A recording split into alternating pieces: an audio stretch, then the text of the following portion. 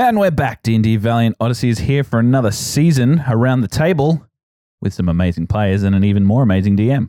To kick us all off and to remind everybody who we actually have around the table, you're going to introduce yourselves, and doing so, you will reveal your name, race, class, and you will tell our lovely listeners what would your character pack in a lunchbox for lunch. My name is Michael. I play Druid, the ugly human druid. For lunch, it would definitely be something organic. For the fruit, berries, Granola. Yeah, that sort of thing. Trail Maybe mix. Some carrots, something that he could share with his animal friends. I'm Brett, and I play Morven Orthranus, a level 9 evocation wizard, and I pack a bag of grapes, hydration, and yum-yums. I am Brian. I play Beargrim. I am a Eladrin rogue. Normally, I would actually pack trail mix as well, but Mustard kind of stole that. So Beargrim's actually going to pack jerky, but not just any jerky. He's going to pack that like really super spicy stuff that just kind of like puts your mouth on fire. I'm Michael. Not as cute as the other Michael. Playing as Micah. Oh, packing in a lunchbox. Probably have to be a Zupa Duper. For those international listeners. Oh, yeah. Okay. Frozen cordial in a stick form. Yeah. In North America, we call them freezies. Yeah. They're All called ice blocks or Zupa Dupas here in Australia. A hydrating lunchbox snack for the Australian hot summer. And me, I am Aaron. I'm your dungeon master. And what I would pack into a snack is a yogurt pouch because at this age, you need probiotics. Imagine that after a hot day in the sun. Poor man. Yeah. What you need. Is this speaking from jerky experience? This is speaking from a lot of experience. Jerky not excluded. Okay. So as you may have heard, amazing listeners, we actually have a mixture of people at the table here. We have people from all different groups. They don't actually have a group name at the moment because they're playing in this special adventure just for you. So instead of doing a recap, because otherwise it would be like 4 stories worth of recap, what I would like you guys to do is pick what your character's most defining moment was for season 2 or season 1 and tell us about it. Most defining moment, Drew still being alive. Is a big one, but no, 100% most defining moment was losing one of the fellow crown killers. That was terrible. It was awful around for everyone. I'd say my interaction with Message in the Stars, realizing that how I perceive myself and my goals is not how the world perceives me. I think for Beargrim, just the his inability to do anything. And so trapped out of the barrier kind of thing with the final fight with Delnak. He could do nothing. It was basically his very, very humbling experience. A lot of fucking tragedy at this table, man. Like I wrote it that way. Are you okay, man? Like, do we need to talk I got some after stuff this? I got to tell you guys about.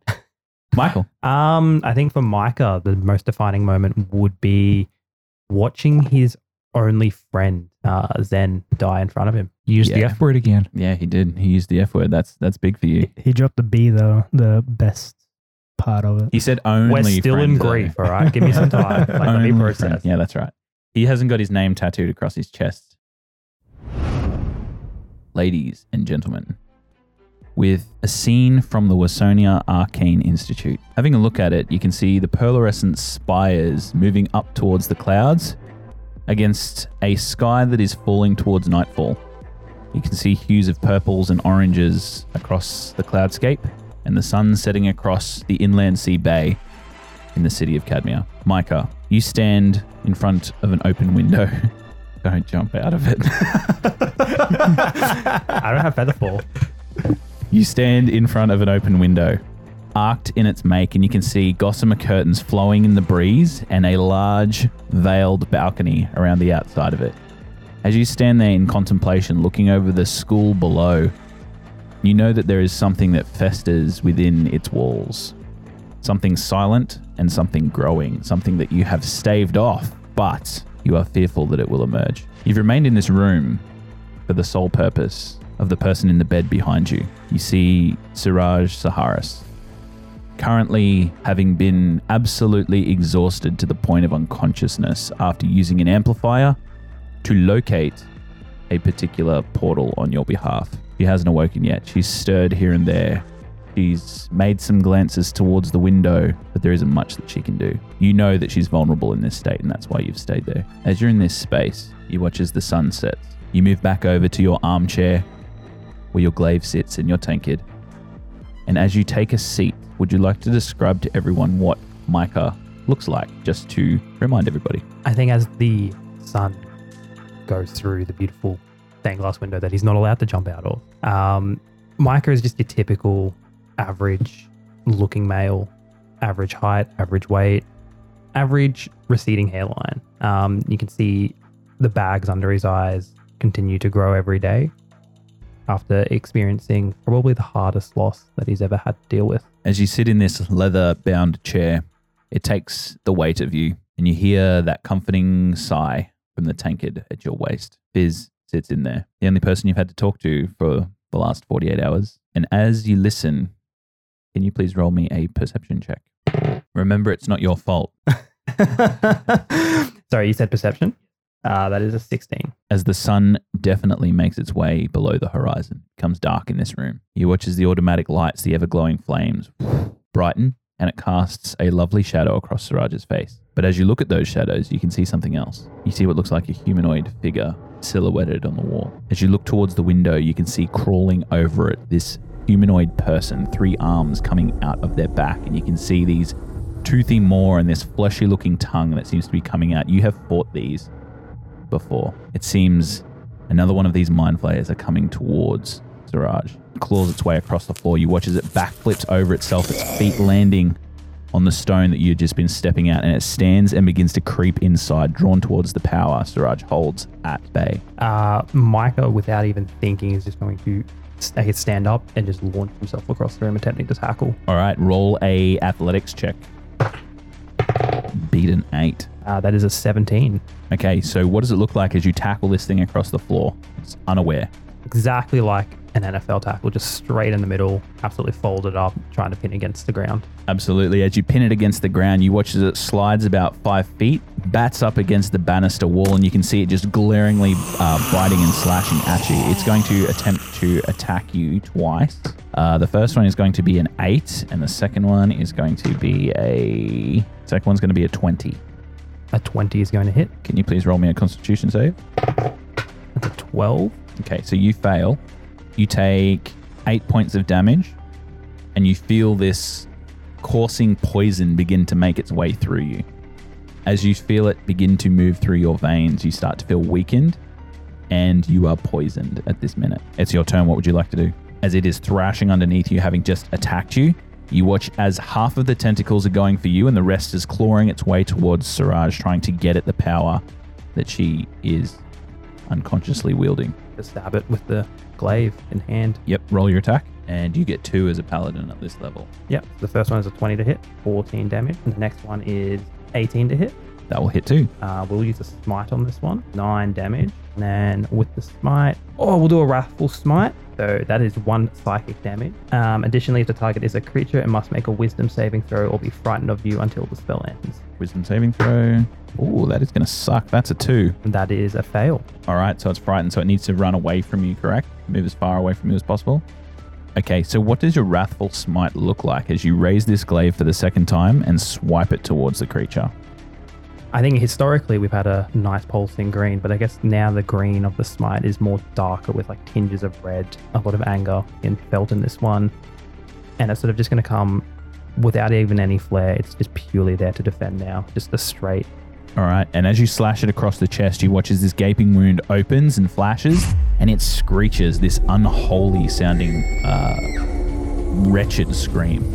It then begins to crawl off of the balcony, and you hear it scuttle all the way back down the tower. As you look over, searching for it once more, you can see that it seems to have disappeared. You look down and see its blood on the stone. You know it's still there, or it was real. It wasn't a dream. You look back towards Siraj. You can see her let out an exhale, and then you can see her eyes begin to flicker. I guess like every other night, go over, hands glowing, and attempt to lay on hands. So as you do, this green glow moves from the tankard around your body into your hands, and you watch as it spreads over Siraj. A futile attempt, usually, and you begin to feel the uselessness of this power in this instance.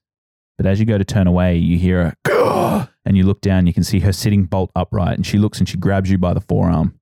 You watch as her eyes are beginning to flare white, and she says, "Arden, Oh, where is Arden? He's safe for now, along with everyone else. Micah, the last thing I remember, I set the... You watch as she moves her hand up to your head and has these eyes that look like she's asking your permission to do something to you. Nod back Right. towards her. You watch as she touches your temple, and as she does, both of your heads flare with this white energy. As a moment passes, it fades. She looks into your eyes and she says, "You have to get to the Odyssey." We have to rest. She holds your hand and she says, "I've been in this bed long enough. I'm sorry, Micah. Sorry about the Zendatas." Stare back at her and just nod shortly. You watch as she reaches to the side of the bed, grabs her staff, and you feel this flash once again. This circle encompasses you of blue, and then you lose traction of the ground below you, shooting straight up into the air. As we cut to Beagram. Beagram, it's been about a week since the gnolls attacked Undercliff, and you can still smell the ash in your nostrils. You can still hear the whirling and whirring of this black beast that you have entrapped in this puzzle that you still hold close. When you returned to the Odyssey from Undercliff, without Arden in tow, without Halrod, without Ben-Gur, without Felix, everybody asked you questions that you weren't ready to answer. But over time, you began to take these questions in, become the person that everybody turned to in moments of crisis. And as you sit in the Odyssey tap room, you make your way outside and look towards the stars. As you close the door, the sound of revelry behind you disappearing completely as the Odyssey in its ethereal form begins to vanish in this space. The city street of Cadmia around you, quiet, as nighttime usually is. You look up and you can see a griffin rider moving across the stars. Roll a perception check for me. 20, non-natural. So across the street, standing outside on the corner of a building, you can see a small halfling figure. Mop of hair pushed to one side, scarred down the cheek. You can see them wearing a fine tunic, and you can see that they have a dagger holstered on their waist. You know this person is Freudenskor. He's had eyes on you ever since you've come back. And he's looking at you now intently, and then he turns around the corner. You're getting the impression that he wants you to follow. All right. I put up of my cloak, like not full stealth, but basically kind of stealthily, just looking around, making sure nobody else has seen where I'm headed. I kind of start following him. Okay. You make your way across the street. No one seems to notice you. You get into the back alley of the corner, and then you feel this forceful thud against your chest. And you can see standing on top of the barrel is Freuden, and as he pushes you against the wall, you hear him go, Beagrim, you need to be a little bit more, aware of your surroundings. You never know who would be lurking in the alleys.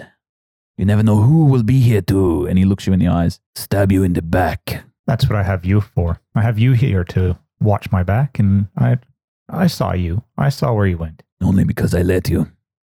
You believe that? Beagrim, the time has come. Your work for the unseen has not gone unnoticed. You have infiltrated the Odyssey quite well. Seems that they trust you. But I have had messages from above. Above me, that is. And here I thought you were the one running everything. To you, I am the one running things. But for me, everyone has an upper hand. A troop of unseen assassins was around the Odyssey at midnight. The leader is paralyzed. We need you to let us in the door, and we will finish the job on behalf of the Dark One. You're putting me in an awkward position. This is kind of... You think it's done, but it's not done. What do you speak, Peregrim? I am hearing these words directly from Delnak himself. He has told me that Arden Cassian, the great sorcerer, is fallen. His body in Undercliff broken. The Odyssey is unguarded. The heroes within cowering like rats.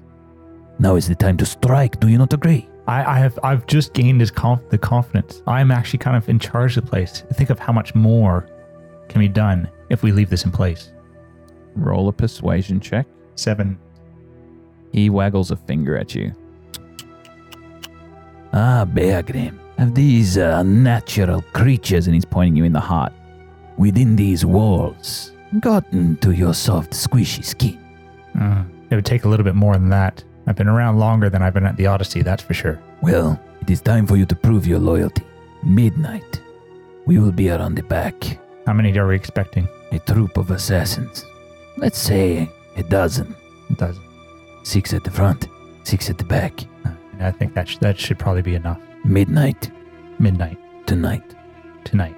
You watch as he fades off. into the distance. As you look towards the moon, you can see that you've probably got 6 or so hours. I'm kind of basically one of those, a duck in the water kind of thing. On the surface, I'm pretty calm, but underneath, I'm like, oh shit. What am I going to do? You make your way back into the Odyssey. Head back into the Odyssey and kind of start, basically, I'm going to assemble the troops, really. So as you begin to get people ready for combat, almost calmly, sort of tapping some trusted officials on the shoulder and making their way down, you also see going up the staircase the figure of Melnan Wargon, the blonde-haired, burly-looking city guard member that helped you on your way back and also helped you with Arden, who originally did want to arrest Felix. He looks at you and says, "You look troubled." I am a little troubled.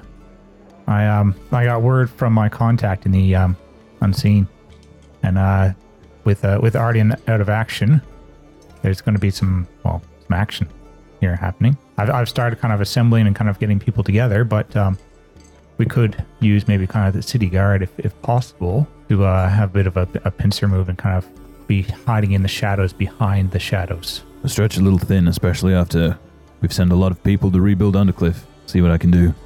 Even if it's just a couple to kind of cause confusion, a couple of griffins coming in, that's more than enough. You've done plenty for us, especially with all the trouble that we put you through in the past. And you watch as he like squints up his face. He's like, "Sucker up is not needed. I'm going. All right." Just I still don't know what I'm doing here. I really don't. Well, you seem to be able to wear many faces, Beagram. Maybe find one that fits. They're starting to wear pretty thin. He makes his way down the stairs and leaves. You go towards your office, which was Arden's office, and at that moment we will cut a party of 4 that seems to be making their way in a northerly direction toward Cadmia. Sand in their boots, weapons on their back, one of them shining more brightly than the stars above. We cut towards Morven. Morven, as you head the party, the 3 of your allies walking behind you, having agreed to sleep on the road outside of Cadmia, you have insisted on making your way to the Odyssey, getting anxious that your sending spells have not been landing to Arden Cassian, to Siraj, and even to the other members of your past that you are yet to converse with. You watch as they bid you a farewell by a warm fire, resting easily, and you, after emptying the large quantities of sand from the dry expanse out of your boots, shaking your robes, prestidigitating them clean, you begin to make your way through the city gates of Cadmia. See, the streets are dark, illuminated by torchlight, cobblestoned around you. You hear the sound of a carriage moving in front of you, and for the first time in ages, you can smell that sweet smell of parchment and incense, noting that you are back in civilization. As you do so, you can see making their way across the street in front of you what looks like quite a strong force, 12 or so in number, of soldiers. Looking at these soldiers, you can see that they have red robes, bronze armor, and upon their shield you can see a large symbol of a V. You can see red feathers adorned in a mohawk across a lot of their helmetry, and most of them are holding spears that seem to be very sharp, and all of them seem to be very ready for combat. However, one of them does not. You can see in foreign delegate robes of white, a tall man, fair in complexion, blonde hair, pushed to one side, very neatly parted, and you can see that he has an air of education about him. As you look towards him, you can see that these people are definitely Heraclesian. You know that Cadmia sat upon the precipice of whether they would join Heracles or not, and having these troops here means that Cadmia has at least agreed not to attack them. Make an insight check for me. 19. Being quite well educated yourself, very well read on the times of Kalimvor at the moment, you have a look at this figure up and down, and you can see that he is holding lots and lots of books, and there seems to be an assistant by his side that is taking notes on everything, and he is heavily guarded. This is a delegate that seems to be coming to converse terms of some sort with Cadmia. You don't know what they're coming to discuss specifically, but you know that some action seems to be in place on the war front. You know that that war front is coming from the west as you make your way to the Odyssey. As you make your way there, Morven, would you like to describe what you look like as you make your way into the cul-de-sac? Morven's reasonably short. He's got golden blonde hair with a streak of black through it. His very tan skin, silver eyes, and he has burns up his left arm in the shape of leaves. As you make your way into the Odyssey, you can see that it is a burning pile of rubble. Did you know that it had exploded? Did you leave before or after that? I left after, but I had a vision of it being exploded. Okay. So as you see this pile of rubble, you know for a fact that from your dreamscapes that something arcane exists there. And as you look towards the sky, you can see wisps of almost like an etherealness, like a building exists in a pocket dimension. What would you like to do? I'll head towards that etherealness and try to investigate, see if I can get in. Roll an Arcana check for me. 22. From the outside perspective, you just see this robed, wizard-looking individual almost tracing a rectangle in the air outside. But to you, Morven, you seem to be looking at an arcane seal, one that seems to only be broken by those permitted to enter. And it seems you are one of those people. You open the door, able to find it and make your way through. As you look around, you enter just in time to see Beagram moving up the stairs after talking to Melnin Wargon. As you catch a glimpse of Beagram, would you like to describe what you look like, Beagram? What Morven sees is basically a tall elf, celestial elf, Eldrin. Basically kind of a bluish type skin, long kind of white silvery hair, but most of it kind of is hidden amongst a kind of a green robe, and kind of just see flashes of kind of like gold and kind of like a brighter colored armor underneath. He makes his way upstairs looking quite stressed. You know upstairs is where Arden is too. Making your way up, Begram, you hit the war room first. That familiar smell of mahogany just smashes you in the nostrils. And Morven, you quickly after.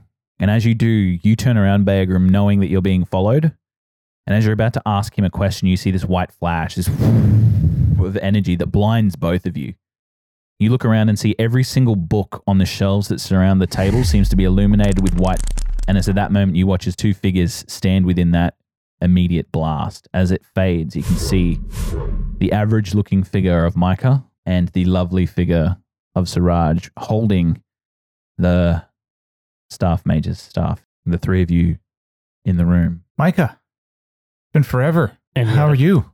Forever's still not long enough. Well, you're in the company of Siraj, so it must have gone well. I'm afraid not, Beagram. And Micah has allowed me to take some insights from his experience. Morven, it is good to see you alive.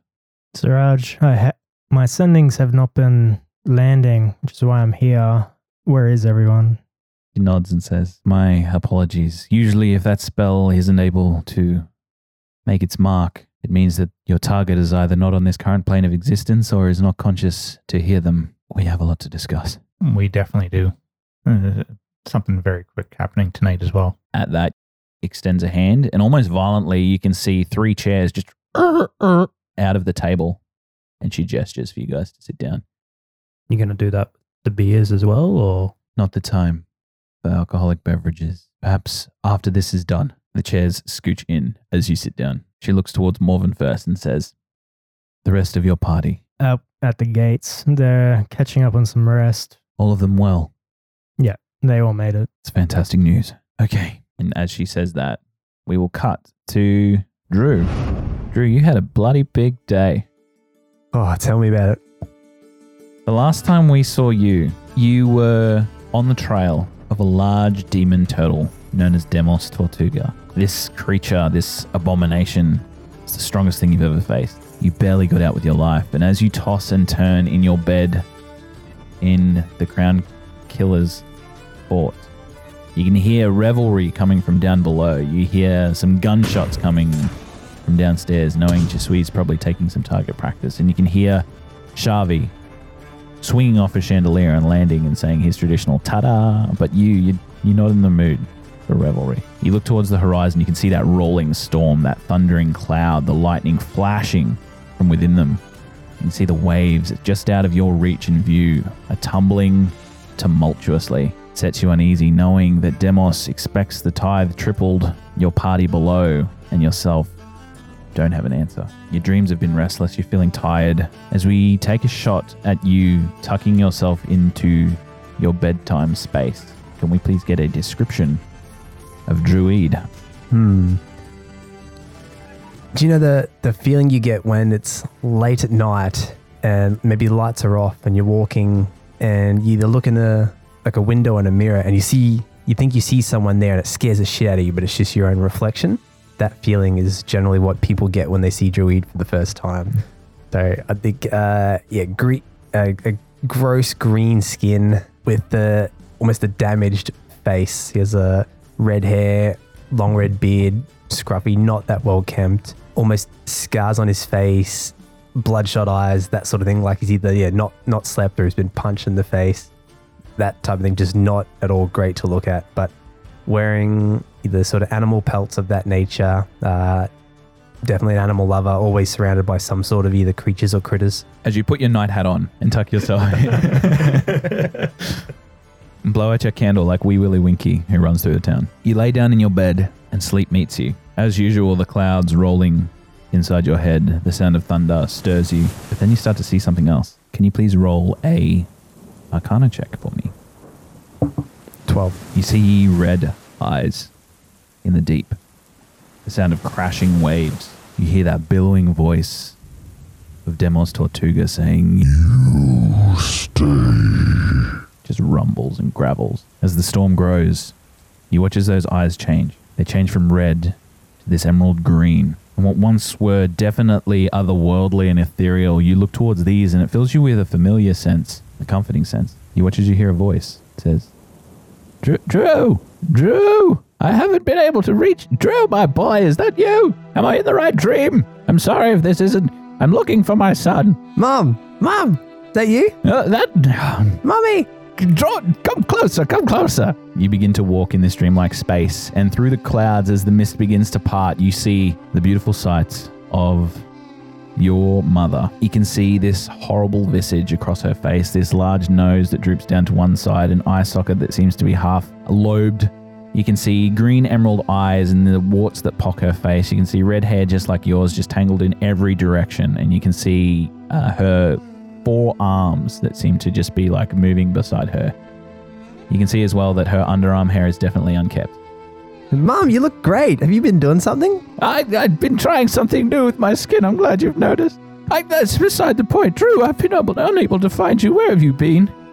Usually I can tap into where you are across the arcane weave. There's been a lot going on. We have a lot of catching up to do. Well, that would be a lot easier if you were home. There was a big turtle and he was mean. Oh, my boy. And you watch as she gives you like a big pat on the back. You've always had an affinity with animals. I'm sure you could make him your friend. Anyway, I've called upon you. An old friend of mine needs assistance. You're the most powerful and handsome man that I have ever had the privilege of knowing. This person is very dear to me. I could think of no other than you. What you need, Mummy? My friend's name is Arden, and he lives to the south in Cadmia. Arden, yeah, I've met him once before. We tried to send word back to him he requested a favor from us, but it didn't exactly go to plan. Well, I don't think he's going to be too worried about that because he is almost meeting his end.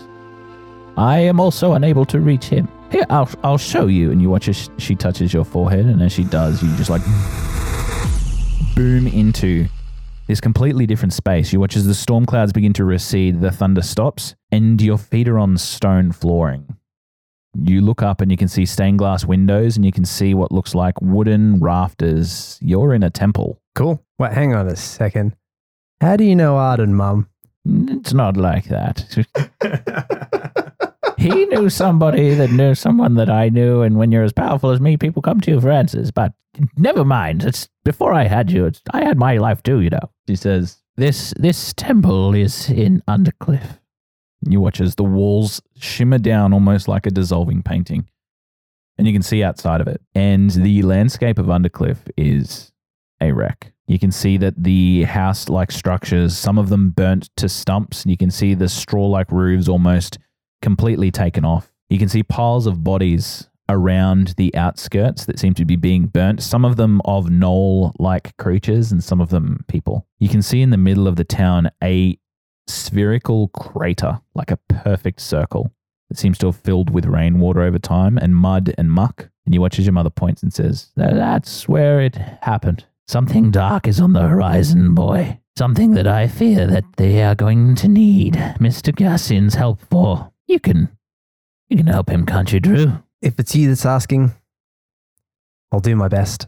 "Good. They're talking about it now." And you watch as she touches your forehead again. And as she does, you just... And as you do, you three back in the Valiant Odyssey Adventurers Guild watch as an empty chair at the head of the table begins to flash in the form of Druid. As it begins to deluminate, you all see for the first time, some of you, the most ugly human being that you have ever met in your life. And you watch as Siraj is taken aback. She holds her staff towards, and then you watch as she cocks an eye and then relaxes. What do the three of you do? I would have never met him before, so basically straight away, but I do take a key from Siraj, and basically as she relaxes, I was like, physically relaxed as well. A green eminence comes from your side, Tankard Micah, and you hear a voice inside your head that says, "This is a very fortuitous day. In what way? Well, now you know that there's somebody on this planet that's uglier than you." Oh, Does he say that out loud? Is he the only one that can hear it, or can we all hear it? I'll say roll a perception check. 20. So usually, Micah, when this sort of thing happens, you look around and it doesn't seem like anyone notices what Fizz is saying, but you look towards this individual at the end of the table and you heard every word of it, Drew.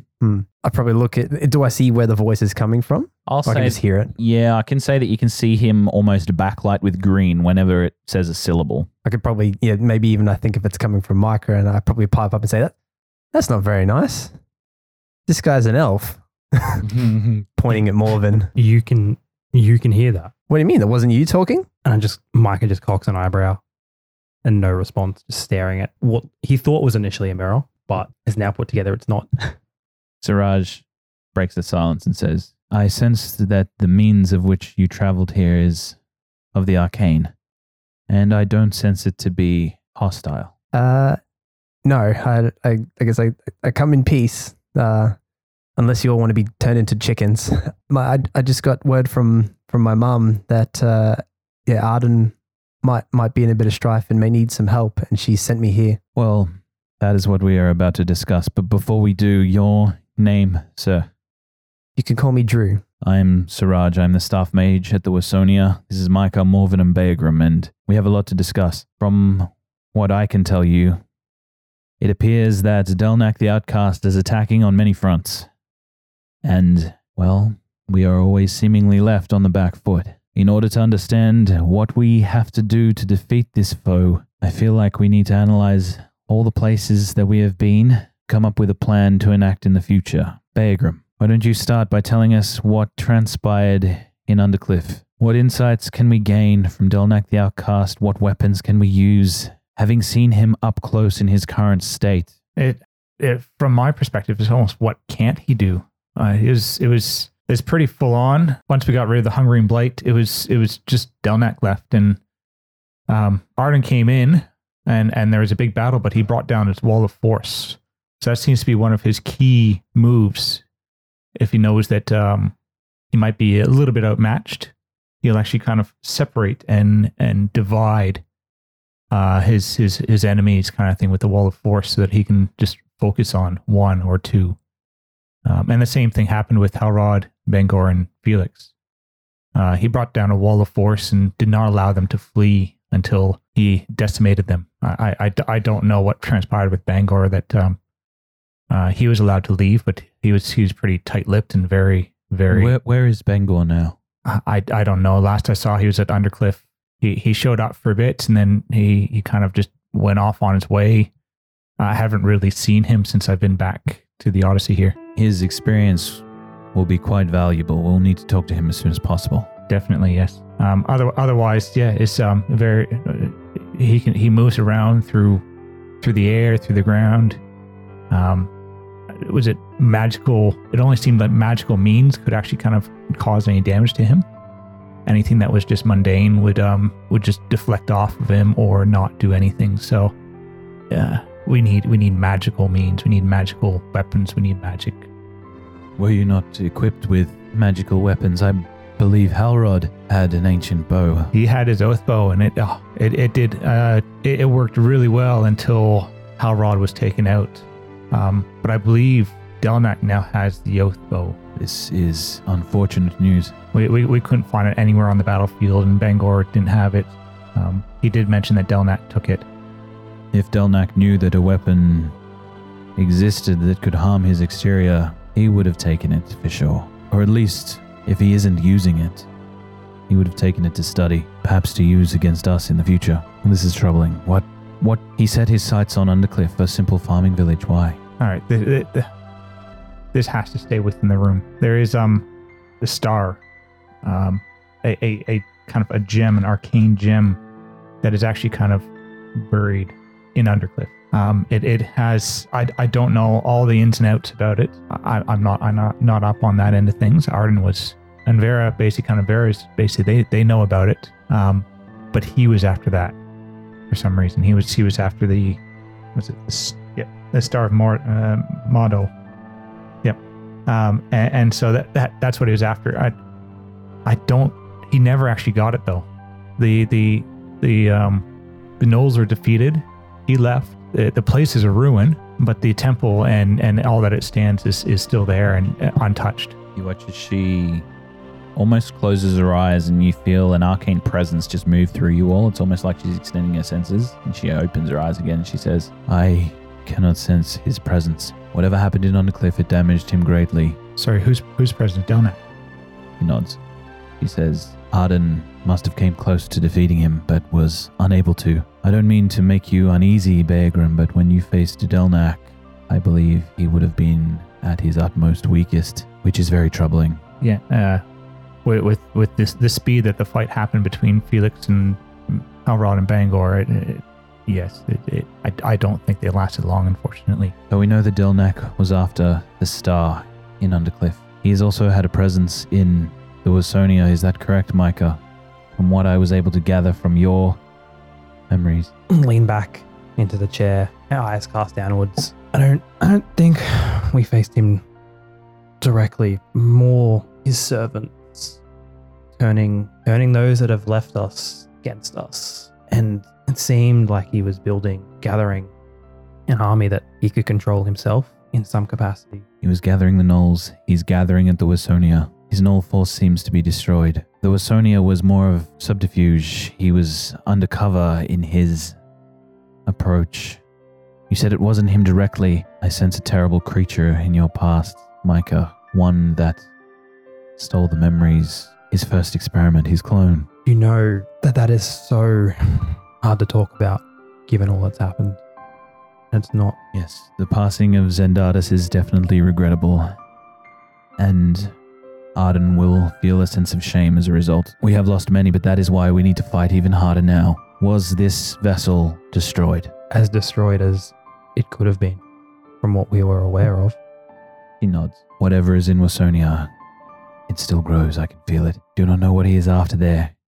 We know that he is building. At least we know that the star is something tangible that we can protect. Morven, did the Archaic provide any answers? It did. When we asked about Delnak, his past and his plans, it revealed that Delnak has actually fractured his soul into 4 parts. And they are objects. And the only way to truly destroy them is by using vestiges from the gods. They had champions back in the war, and those vestiges still exist. One of us has one of them. I don't know about the other. One of your party? Yes. Well, that is wonderful. We have a weapon. We have something to combat. I would imagine that this oath bow was also a vestige if it was able to defeat and damage Delnak. These powerful weapons, you say they are known to the gods. The gods had champions who were mortals, and they bestowed these weapons upon them. And through time, they've been passed down or lost. These weapons, some are only known to legend. Some have only been talked about as stories. They will not be easy to track down. We have one already, but we will need more than one. What is the one that we have? That's with our party. It is a great glaive of Idris. Oh, that's excellent that we have the one. Delnak's plan is to regather his soul fragments And in doing so, he'll become more powerful. And once he has all four, his plans are to ascend to godhood. And did the Archaic, did they tell you how we are to find these fragments? How we are to find these weapons? It only led us to the one that we found. And that was, I feel, more by chance. Well, we have the one. But Bagram, Halrod, Bengor, and Felix had one against a weakened Delnak, and they still came off second best. I think it'll be finding his soul fragments and destroying them would probably be the easiest way to ensure he's weakened. This plan does not come without his risk. If I am to understand correctly, if someone was to fracture their soul, I would imagine they would be aware if one of them were to be broken. As soon as we break one, he will be aware that that is what we are after, and he will become more protective of the other three. We must find them all, do nothing with them until they are gathered, destroy them all at once. Finding these soul fragments, it is going to be essential to understand what items Delnak would have put his soul into. Tracing the mind of such a fractured fiend, it's an impossible task. Is there the tome? Does that give us any insight into? The tome was but a prison, but alas, the tome is no longer in my possession. I feel that through some divine or arcane means, Delnak was able to get his hands on that too. It's almost as if he has somebody on the inside, or kind of has access to somebody that he can kind of work to his means. Well, the way things are going missing. From what we have gathered so far, he has been able to gather a force in Masonia, through the knolls, in Undercliff. His historical records tell me, and through Arden's knowledge, says that he has had some ties in the past to the Fire Monks of Boltar. He decimated the Sun Souls. He hated them. And any member of the Stellar Via, he absolutely abhorred. It is why he hates Arden so much. Yeah, I feel like in order to solve this riddle, we need to know. We need Arden. We need Arden Cassian, and we need him now. And you, Drew, you were brought to us by your mother for some arcane purpose. Perhaps you can shed some insight, share some valuable tale that can brighten the days of these adventurers. Nope. Unfortunately, sorry. We've been trying to come up with our own ways and plans of what we thought might be a good way to stand against him, and we've been trying to raise an army and even see if we could persuade or control the likes of Demos Tortuga, the dragon turtle, to aid us. She holds up her hand. She says, "The demon turtle of the Demos Bay, you're trying to control the dragon turtle?" Well, we gave it a crack. I am happy to be talking to you here today. If you've lived to tell the tale, that is a tale that many do not live to tell. Barely, but nevertheless, we have in our midst, our favor, I guess you could say, quite a numerous amount of people who are happy to help with the cause. They understand the seriousness of what Delnak is and what he wants to do. So you could almost say we have an army of our own. His power will only grow. If you are in the west by the Demos Bay, you say, Demos Tortuga is a foul creature. He has lived within the depths for many, many years. He has fouled the trading ships and vessels. He has taken a hoard of treasure from wide expanses of this here continent, from many, many ships. Do you think there's a chance that maybe he has one of these vestiges or something we could use against Delnak? I think that if somebody gathered the haystack together instead of having us search the whole farm, and that is where I would start, to find this needle. Within Demos Tortuga's hoard may lie the key, or at least another vestige or weapon of the gods to help us in the fight against Delnak. An army, you say you have. Trained soldiers. How were you able to gather such? I didn't say anything about trained soldiers.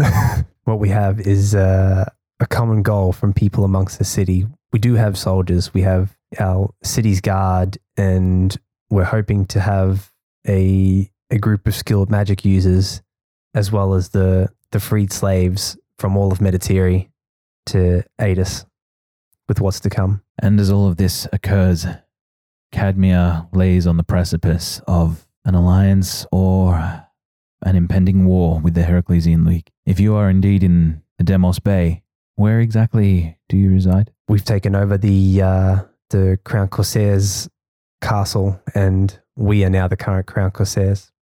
You are in Metatiri, a place that has seen more transitions in leadership than I have worn pairs of pants.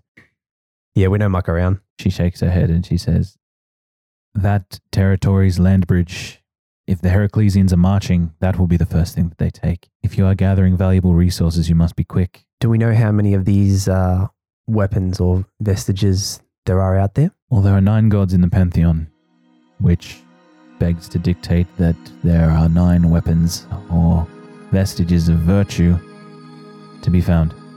Do we need all of them? Perhaps not. But the more we have, the stronger our chance is to at least destroy these soul fragments and eventually kill Delnak the Outcast before he is able to rise and become the 10th god in the Pantheon. So a possible 9 weapons of power and 4 soul fragments, you say, but no idea where they could be. I know where one soul fragment is, but I doubt we or even Delnak could access it. I know a second one where it was left, and whether Delnak has collected it already, couldn't say. If you say you fought a clone in Wisteria, potentially that Westonia, that's potentially the 3rd soul fragment. We fought a clone of Delnak's earlier iteration of him, and we believe that he used a soul fragment in that clone to watch us. And the clone was destroyed, but we didn't have the vestige at the time, so the soul fragment is still out there. If the clone is not destroyed with a vestige, I believe the soul fragment would still exist and be able to inhabit the body of another clone or vestige. So the school isn't safe. The school, that will encompass my entire attention. At times I may ask for some assistance from the Odyssey, if need be, but we need some leads. You said you know 2 of the soul fragments. Objects, people, what, Morven? Please. One of the fragments was in the shape of a orb. I carried it with me for a time to study it. Where did you get it? Long ago, my party helped rescue a town from a plot. A man called Scanlan, who now we realized potentially was a descendant of Delnak, or potentially just knew of the orb. Carried it with me, and it is now in the Writhing Sand, in the Sand Sea outside Rustodon. It's being watched over by a message in the stars. He is not a great fan of me, and I won't go back. Well, it seems to be out of anyone's reach for now. Perhaps that is the last soul fragment we go for if necessary. Potentially someone else other than me could liaise with message. He taught at Westonia, he told me, a millennia ago, and even taught Delnak himself. Is a very old tabaxi and powerful caster. That was before my time at the Arcane Institute. However, there are some terms I can consult. I can see if there's anybody else that may have known him, studied with him, see if there's anybody we can investigate. But this individual, Scantlin, knows Delnak the Outcast? I don't know. When we saw him, he simply said that the orb was a family heirloom that I think his mother or his grandmother had told him about. It allowed people to animate the dead, and it was used by an orc chieftain. Do these soul fragments, you held it for a time, did it have any effects on you? Did it? No, from what I could glean is there are levels of this fragment, of this orb. I could only glean the surface. I believe if I opened myself up to try to delve deeper, I may have been in danger, but I never pursued that path. Well, the orb is one fragment. We know that Scantlin, wherever he may lay, may have some insights into Delnak the Outcast. Perhaps we can press him for what these other soul fragments may be. Anybody that knows Delnak, anybody that grew up with him, anybody that studied with him. We need to find out what these are. I believe half of our forces should be dedicated to this cause and the other to finding the vestiges, to finding the weapons we will use to destroy the fragments once we gather them here at the Odyssey. All right, Siraj, those vestiges, is there anything in the Westonia archives that will kind of give us indication as to where we might find some of them, even if it's old lore or myths that are kind of been published or written about? The Wassonia Arcane Institute focuses more on the ley lines, the weave, the way that magic occurs upon this plane. Divine magic is something that has faded into obscurity. Study of the gods is not as commonplace as it was, and even belief in such beings. There are more and more that live a life without those than do. However, there are some relics, you might say, of the past, some temples that exist here in Cadmia alone. There is a temple known as the Forge, one dedicated to the crafters of Nikestis. Nikestis being the god of the forge, volcanoes, the earth. It is said she was the master craftsman that actually bore these vestiges into being. Excellent. Yes, that'd probably be a good place to look at as well.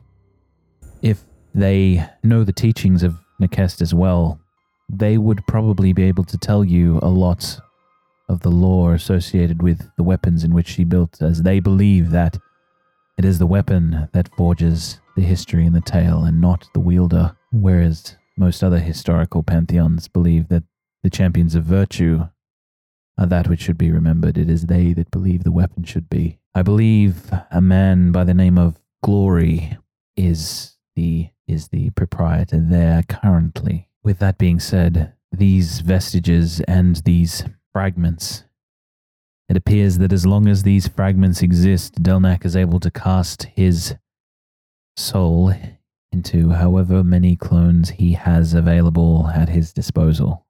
That's right. You did say something about a second fragment, didn't you, Morgan? The clone that followed us, we destroyed it, but knowing now that only a vestige can actually destroy the fragment, that fragment must still exist. You don't, no ideas as to where it's from or where, even a general location where it might be located?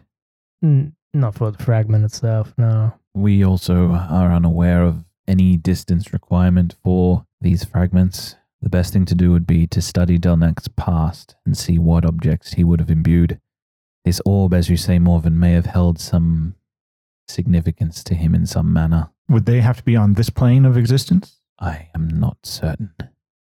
Who were the Stellavia? Arden himself is a Stellavia. It is the reason he is so long-lived, appearing to be a regular human in their appearance. However, they are celestial born. They are of two worlds, of this plane and another. Their ancestors are born to Selene, the moon spirit, or so it is said.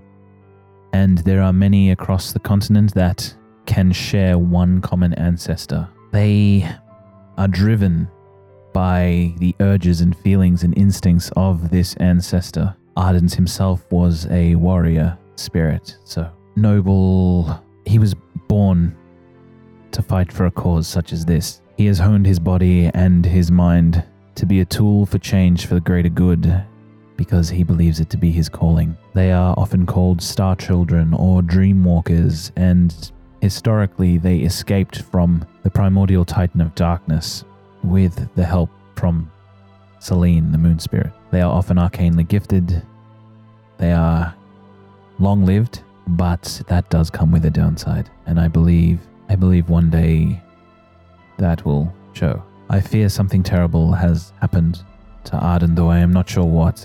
Where is he now, Bagram? Where did you leave him? He was still at Undercliff, in the care of Vera. He's definitely not in a condition to move. He's not in a condition to do anything at the moment. I haven't heard word in about a week since I've been back, but I don't want to even dwell on this, but it could very well be that he may not even be with us anymore. She says, that's impossible. That is not even... What happened during his fight with Delnak? You said you saw it firsthand, correct?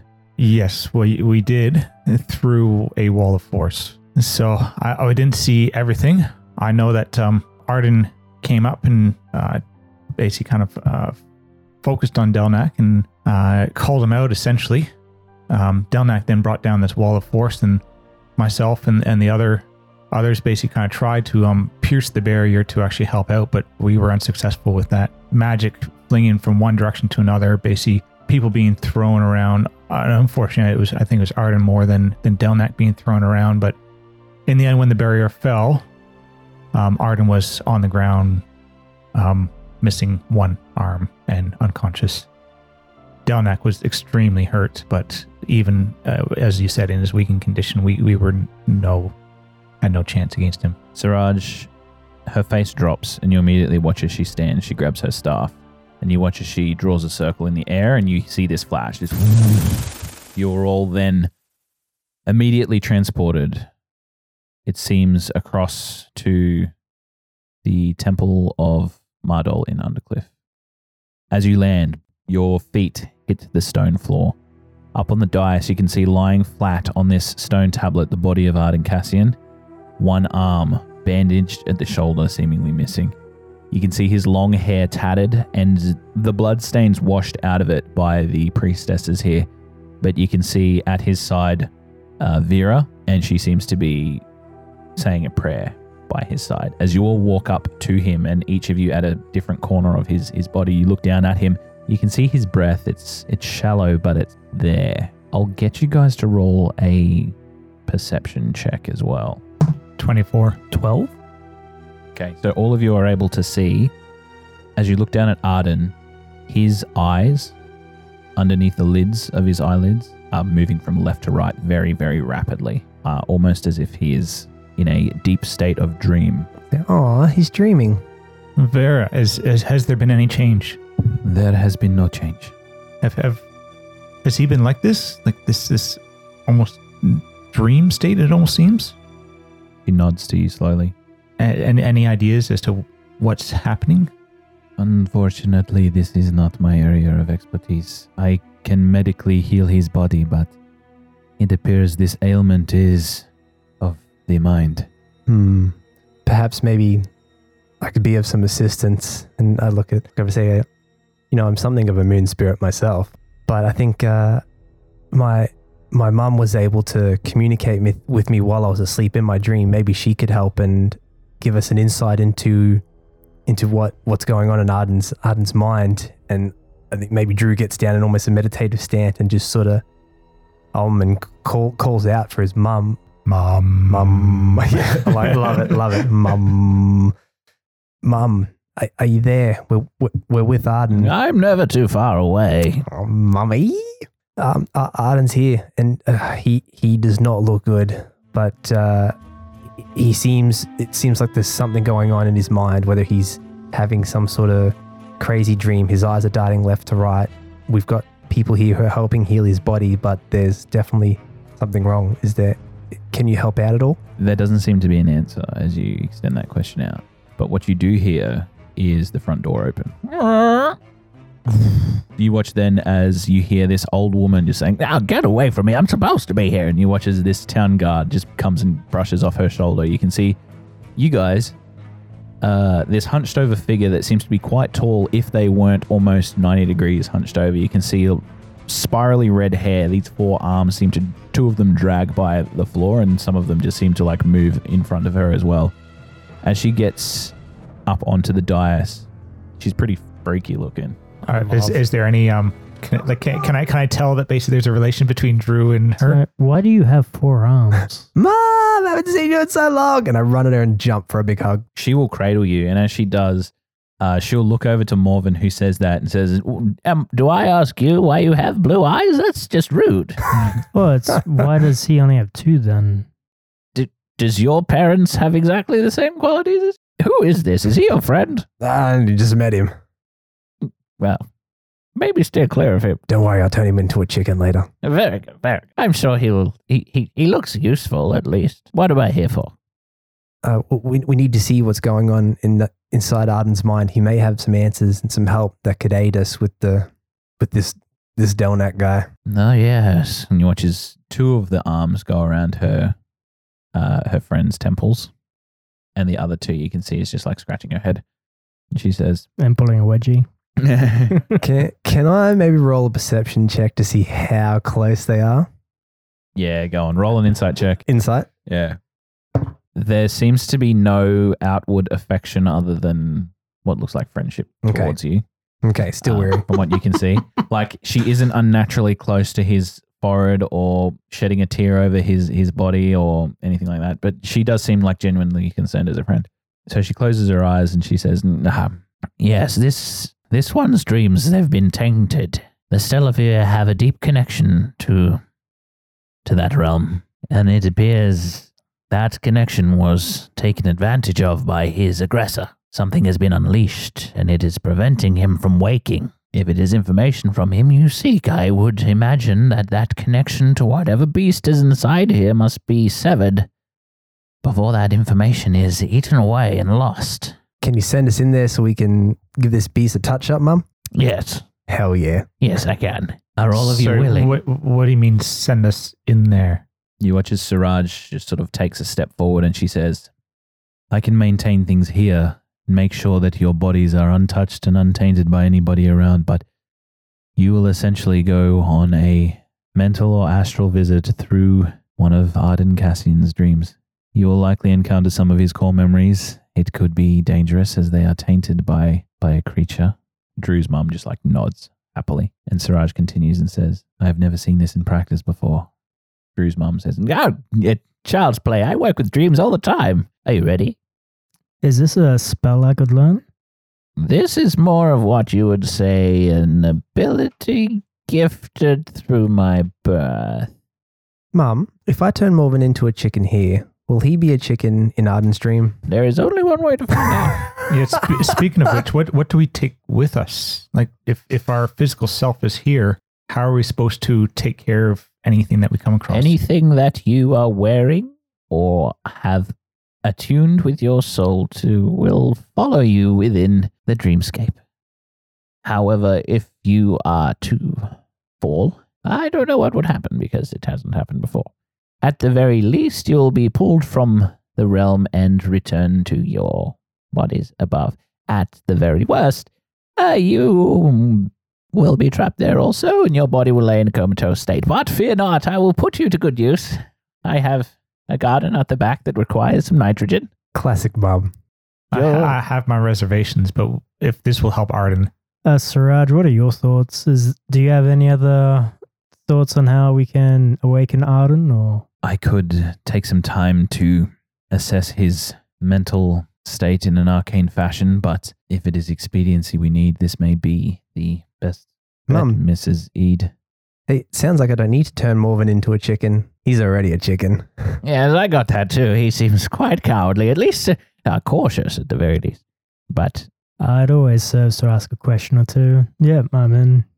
While this is going on, can I ping Divine Sense just Yes. to pick up one? as you ping your divine sense, you get a celestial aura coming from Arden, and you get a fiend-like aura from Drew's mum. And she's single? She seems to be. Say less. Okay. So yes, you get an extremely, you get an unnerving presence that comes from the creature that Drew is calling his mother. You can see that there seems to be these dark, shadowy tendrils that seem to smoke off of her, almost like cigarette smoke or vape smoke coming off of her.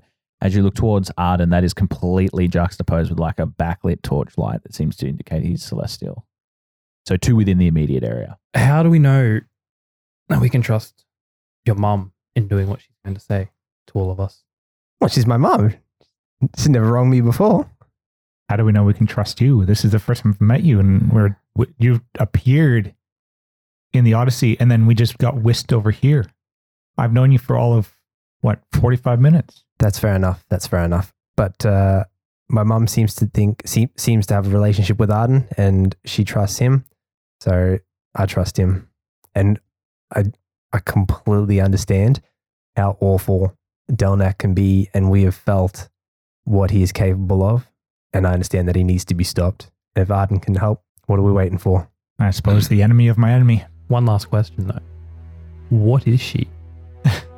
I am your worst nightmare. No, I'm his mother. All right. Everybody hold hands. I put my hands out. I touch them with my fingers, fingertips, not holding anyone's hand, but just close enough. You watch as with each one of her hands, she grabs one of yours, and you can feel this arcane pull come straight from your chest combine together and surge straight down into the mindset of Arden Cassian.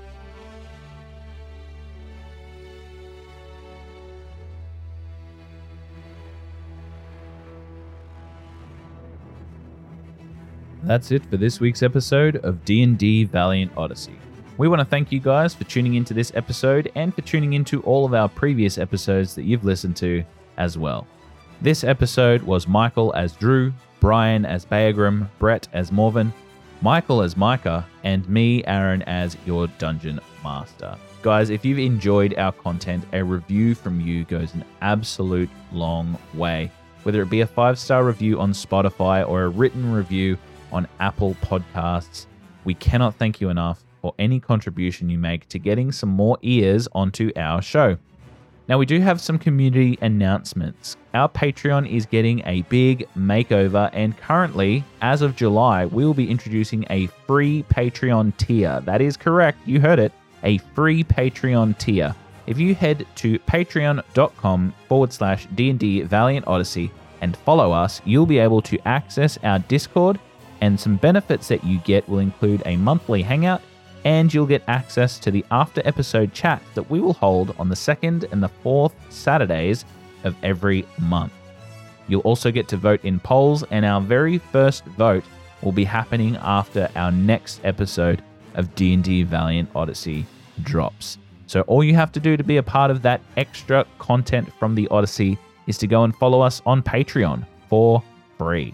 You'll never miss an episode of Valiant Odyssey or an announcement that we make that gets hidden in the algorithm of some social medias. It is the most direct way to contact us, which is through our Discord. The very next episode of the Odyssey will continue the story of Drew's Dreamwalk, and it will feature the characters of Drew, Beagram, Micah, and Morven as they enter the head of Arden Cassian to try and relieve him from his unnatural sleep state. The crossover continues next week on the Odyssey. And remember, be valiant.